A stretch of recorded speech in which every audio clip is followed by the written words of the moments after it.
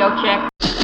I'm tired of these people saying they got dreams, they got goals, they got aspirations, but they're not trying to do nothing with their life. Look at yourself in the mirror, man, and ask yourself, are you a person that talks about it, or gotta get it right. I remember back when I had the vision. All right. Well, we are here at Nova Southeastern University. I'm here with Dr. Scott Jolson, and welcome to the show. Thank you. Thank you for having me. No problem at all. This is great. Thank you for having me at your basically your playing field. It's a beautiful campus, obviously, here down in South Florida. And let's start the show off by telling the listeners a little bit about yourself. Sure. Well, I'm the Director of Student Transitions and also Assistant Professor here at NSU College of Pharmacy. I started off in this school here at Nova. I got my PharmD degree.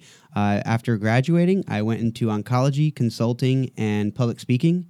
And that landed me a job back here and allowing me to give back what I wanted to have as a young student and what I felt that would advance the profession. Yeah. So we connected basically, talking about the Future Summit. So can you tell us a little bit about what that event's going to be like here on campus and what people can expect to get out of that? Sure. The 2018 Future Summit is what you would see as a normal career showcase on what people say on steroids. It's definitely an opportunity for students to really see the extent to where pharmacists can work, but also network and what jobs can be created. We're bringing in over 50 companies. So far, we have 60 signed up. We have over 300 students. The idea, again, is marketing, business. How can individuals connect, network, resource? How can businesses connect, network, and resource? I want to make this, this event is going to be beneficial to all parties involved. So far, we have about 13 different sponsors. It's just an amazing opportunity. We're going to have it at the Don Taft Rick Case Arena. So it's the biggest space the university has to offer, and looking forward to it. Yeah. So who should be attending this conference? Like, who's going to get the most out of attending? Well, I would think the businesses involved have obviously a priority because businesses want to know the ideal candidates coming out of the school, coming out of the profession, or coming into the profession in general. But students, individuals looking to see what pharmacy really looks like. Many times we only hear about the surface of the profession, as you know, the retail residency, and what does that mean? Many people kind of just see the corner store and think that that's the pharmacy, and that's a general perspective. We talk about that from a branding perspective. It's the normal point of contact. What my goal is to showcase the various areas. There's over 50 jobs that pharmacists could hold in the profession of pharmacy.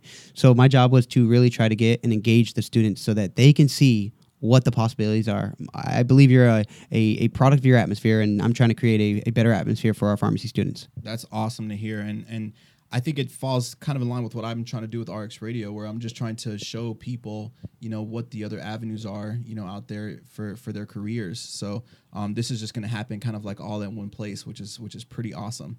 So. Yeah, and I want to add to that. You and I spoke a lot about policymaking. I work up in legislation every year and try to push bills forward. We're always fighting for our profession. And what we're seeing here is, especially because of some of the public health issues, that we're able to resource so many different areas, not just pharmacy, to work together to build a bigger brand. Mm-hmm. And, we've spoke about the idea that many people are not exposed to what we do. So, yeah, this is a all-in-one type of event, and it's it's been a benefit so far to meet people like yourself and see what you're doing, and it's really connected us and engaging other pharmacists to hopefully follow suit. Yeah. Yeah, and perfect segue to my next question. You seem to be very, very involved in policy and legislation. So tell us more about that. How's that been going? What are you currently working on? So we just got back from D.C. Prior to that, we were in Tallahassee. So many different bills, different state laws, and then national laws. Just going back for state law here in Florida, we've been working on bills for Collaborative Practice Act agreements so that we can have these protocols with physicians. They can actually tell us how they want us to extend treatment, not initiating, not prescribing, but really following their protocol. We see it in the hospital all the time. So what we're trying to do is ensure that these things would be indicated or applied to the retail side and consulting side so that the pharmacists would have more information about their patients. And I think that's a public health idea. But what we're pushing on a national level, and we just came back again from DC, is labeling of opioids for acute opioids. Many times people get very anxious about the idea that they're taking away the medications, the opioids, especially being such a big deal. And you have chronic care patients that are, very worried that they're not going to be getting their medications because there's the bad apples out there. So what we're really trying to do is educate the market. We as pharmacists are at the forefront. How many points of contact every year do we have a normal patient? So we have an opportunity, and I think that, I guess, going against the grain is what we would call it in regards to what our responsibilities are on paper. But as healthcare professionals, our responsibilities are so much more. We have to deliver health care, not sick care. We've been delivering sick care. So these initiatives, especially when you're talking to congressmen and women, are really public health issues, and these concerns are very valued to them. So it's been an amazing opportunity to see what the Capitol's like, but it's been an even more amazing opportunity to see how many people we could get engaged from different professions. So yeah, it's been great. Yeah. So going back to the collaborative practice thing that you guys are working on, I'd like to see what's the current state of it now, because I do know that some pharmacies do have protocols already in place, and I know a lot of pharmacists that are interested in doing MTM are super interested in how these collaborative practices would work. What is the current state of the union in terms of how it works now versus what you guys are trying to introduce with the bill? So the current state is very restricted to mostly hospitals. It could be in a consulting, like a long-term nursing facility. The idea was to expand it to more of the point of contact that we were speaking about, where you're having that Walgreens, CVS, independent pharmacy on the corner, very close. I mean, you and I talk about branding a lot, branding the profession. Big thing now in any business is access to care, right? And the fact is, pharmacists don't have access to your labs. Let's just go on the smallest point of idea here. We don't even have access to labs. So if somebody's on warfarin, how do we know that it needs to change? How can we review that and be a risk reducer for physicians? Because we have to work in a team effort. Why is there only teams in a hospital setting, or a ACO, which is the Accountable Care Organizations now, which is new, value-based care? We need to demand that we have access to our patients' information so that our patients have better access to health care. Yeah. So that's really where we're going with that bill. Cool. All right. Awesome. Well, I do hope, how can people, I guess, in addition to supporting this, but supporting most legislator that's, for bettering healthcare, especially via pharmacists, what can people do to be more active and to kind of help with your efforts in getting these things to where it needs to be? Well, there's a few things, and I think it's on both sides. So I want to talk directly to individuals that I know it's hard when you're working 40 hours a week and you hear all this stuff that's going on to really get involved. It makes us so frustrated when we're very restricted, when we know that we could do more and we're knowledgeable about certain things. But there are organizations out there that work for you. Now, I think on the other side, the organizations don't do such a great job in terms of marketing what is being done. And that's not to say that nothing's being done, because there's a ton being done. I think we've just done a poor job at really getting out there and talking about the things that are being done. So we're advancing that, and podcasts like yours, and others are really starting to get word of what we're doing. And I think it's important that we continue to relay that message. But I also think, and this is a call to action to everybody out there, get involved. We agree we need to do a better job of exposing what we're doing, but you need to do a good job of giving us the opportunity to be a voice for you. Empower us. I mean, the idea is we're working hard. Yes, it costs money for legislators and to get in their offices and obviously work with them, so it costs money for these things. It costs money for campaigning, but it also costs, the idea of time. There's so much time that volunteers put into pushing these legislative pieces forward. So it's very valuable for us to, A, market better, campaign better, but B, please get involved. That's the biggest advice I could give to anybody out there, is get involved, because I can assure you things are getting done. Yeah. So I wanted to see, you say get involved, and how can people get involved? What specifically should people be doing to really get involved? Because it's one thing to just say, yeah, I joined, APHA and I'm a member, so I'm involved. But what can people do to really be involved and to really help with these efforts? I would say the first one is by providing your voice. So that means speaking out, writing letters to us, to the individual organizations. But yeah, I mean, membership alone, I always said that. I think people got pissed when I first said that a membership alone is not going to change or progress, right? We need action. So I think it's also telling us what your issues are. You know, if we can't hear your issues, or you're not complaining to the right people, you're just complaining to your colleagues, then that's not going to go anywhere. We as healthcare providers have done a bad job in general of getting our issues or complaints outside the walls of our buildings or institutions. So I think one is absolutely we need to hear the complaints. What's going on? Why are we fighting for you? What can we do to fight for you? And so the other thing is, I think, showing up to some of the conferences. You know, at the end of the day, there's an opportunity to speak. There's an opportunity to hear other individuals. One thing I will say is a lot of people do even show up to conferences and are rah-rah at the conferences. I want to challenge everybody for a follow-through. Start a program. Connect with another school, connect with another facility, connect with others. This is not a competitive market. It's not really hard at the end of the day of what we need to do in order to push our profession forward. It's getting involved, collaborating with other providers. So we need the voices. We need strength in numbers. That's one of the biggest things that we've been missing. You know, when you have a total of 4,000 out of 27,000 people involved in organizations, that's an issue. So we need to have individuals, especially on the state, national level, we need individuals speaking up and being part of the progress of this profession. And I think taking on public health issues, that's one of the biggest things we could do is relay the message, be vocal. I mean, there's Facebook, Instagram, Snapchat. You know, there's so many different platforms, Instagram, where people are listening. So getting your voice out there. Don't be scared to get your voice out there. You know, we need voices out there, and we need people telling us what's really wrong so we could fix it. Yeah. What about the people that are hearing the message? So do you think we need to do a better job at maybe reaching across like to other professions to get their voices heard? Or how else is there ways to just, because, you know, at the conferences, again, we're all there. It might just also be something similar where we're just kind of shooting our complaints at each other. But what about getting those to the right people's ear? Like, how do we do that per se? Well, first of all, you have to look at like the Department of Health. You have to look at the FMA. There's a lot of issues that they're taking on that we could also play a part in, right? Opioids was a very obvious issue. But I will say things like that we took a long time to get on board. You know, we knew there was an issue there. We knew we were having to see retail pharmacists act like police officers. But that information wasn't really making it up to the Department of Health and so on to really take action. We need those complaints. We need that thing. But also showing up to events for others.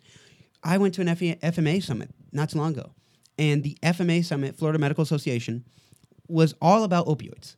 I was one of two pharmacists. The other one was a speaker. That is a terrible thing to see. We could be supporting more of others. So nursing conferences, you know, and being a voice for them. So it's been in the past that the healthcare professionals have been siloed, right? We could lead this. We could lead a forefront of individuals going to others' conferences, being engaged in others, and supporting them. A lot of times, you know, we always go to somebody when we want their help, rather than helping them when they need it, so that when we are looking for help, they're right there, ready to go. The only way to build a team-based care system is to actually act like a team. Yeah. And we need to start supporting others. I mean, a perfect one for this issue was the needle exchange program here in the state of Florida.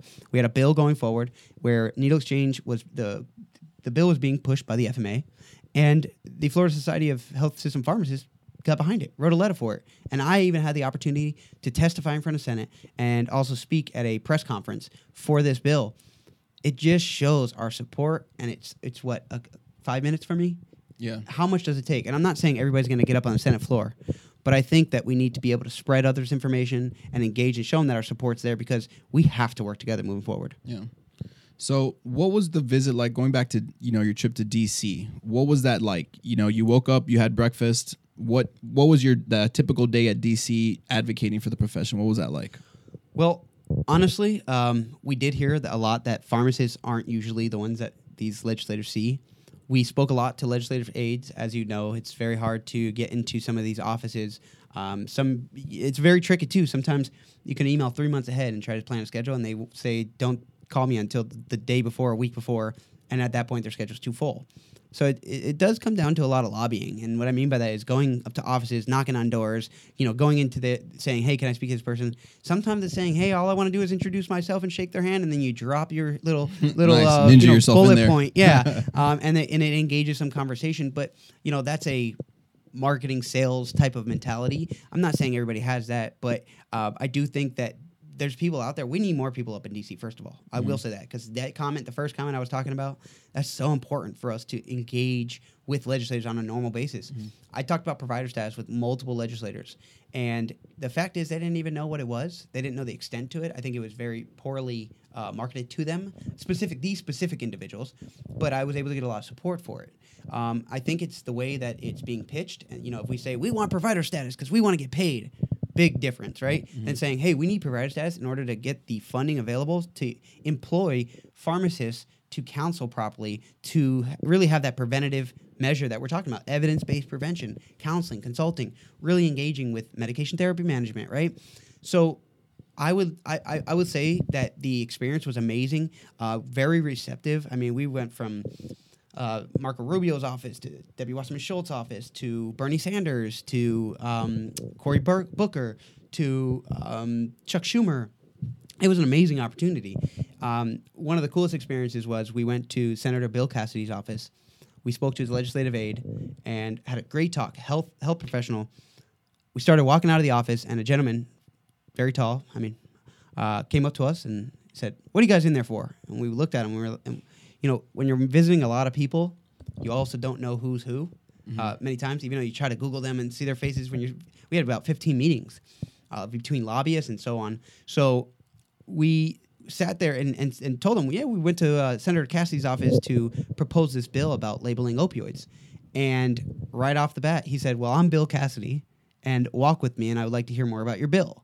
So it's things like that happen, and it was amazing. And now he's actually writing our bill into national legislation, hopefully with the support of a bipartisan support. So, this is the type of opportunities that pharmacists can be at the forefront, and just showed us another opportunity, more so than the city or state level. Yeah, wow, that's amazing.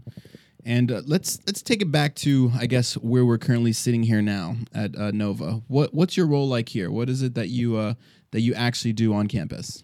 Well, one of the things is I take on public health issues. We've been doing a lot of major seminars. We did one for the medical marijuana. We're on the forefront of that. We had the Sun Sentinel here moderating the event. We had Channel 6 News, NBC, ABC News. We had major legislators and really big wigs in the audience to discuss the politics around medical marijuana right before the election about 2 years ago.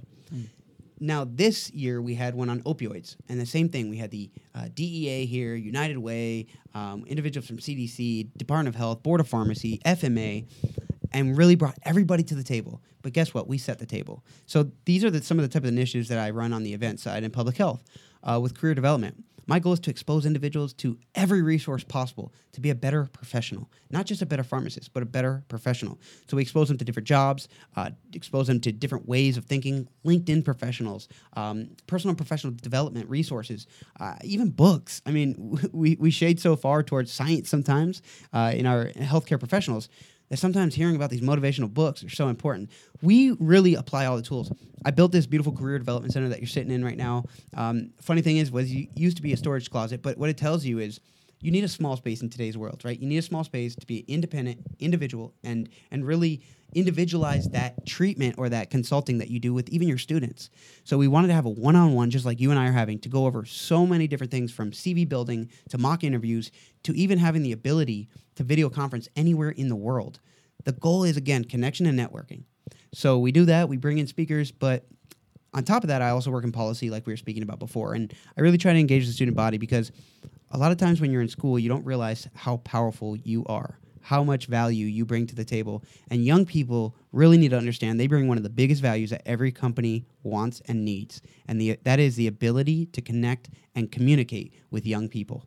That's what companies are looking for today. So it's been a blessing here at NSU and being able to develop these programs. And we're right now developing some tracks in the curriculum. So, I think that the opportunities are there, and we as a very innovative school are taking advantage of them. Well, I will say, you did a really good job turning this thing into a studio from a storage closet. It is legit. There's lights and screens everywhere, so it's pretty awesome. You did a really good job. You think you built this table, it looks like, or you had it built in. Yeah, we got to be efficient with the space here. That's what's up, man. So To wrap up, any parting words? Again, thank you so much, actually, for taking the time to be on the show. Really appreciate it. I'm really looking forward to the event coming up.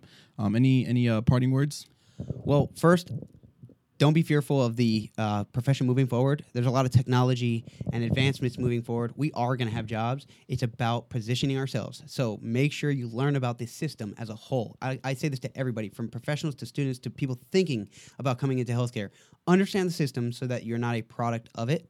But I would say definitely I'm inspired. I mean, I'm a millennial pharmacist, speaking to all millennials out there and everybody that's been in the profession. We are going to have a place in healthcare, and it's a beautiful, beautiful future. I will say thank you for joining us on for the 2018 Future Summit. It's going to be an amazing event, and I'm looking forward to the follow-up with you. Hopefully, we could talk about all the success that we've had and maybe get some testimonials from some of the individuals that participate. Yeah, I mean, it's going to be an exciting event. I'm going to be there doing interviews and having a presence, so I'm really excited about it. Tell everyone how they can reach you if they want to, continue the conversation. Sure. I mean, you can reach me directly by email. I mean, that's one of the best ways to reach me, and I answer emails. I want to connect with individuals. I want to, whether it's being an inspiration or working on some different business models with you, we have the opportunities and resources. So SK793 at nova.edu. You could reach me on Instagram, Dr. Scott K, DrScottK. But I mean, yeah, you should see me on YouTube. You can see Dr. Scott Chelson on YouTube. I have a lot of cool videos there, personal and professional development, things that I've done, some speaking engagements, even some videos from some legislators like Marco Rubio supporting some of our events, so you can see the extent to where they get. But definitely look me up. I want to connect with as many individuals. I right now have 10,000 connections on LinkedIn alone. My goal is to get to 100,000, even 1 million. I mean, there's so many great individuals out there we need to connect with. We're not doing justice by sitting and being complacent as a profession, so please connect. Awesome. Well, I'm going to link all 15 of those links in the show notes here, so everyone can have zero excuse as to why they can't find you. So again, thank you so much for being on the show. Thank you so much. I really do appreciate it.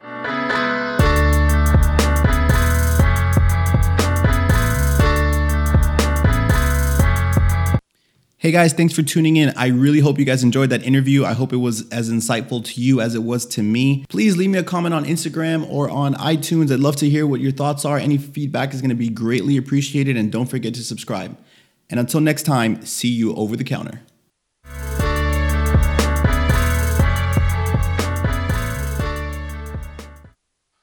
Pharmacy.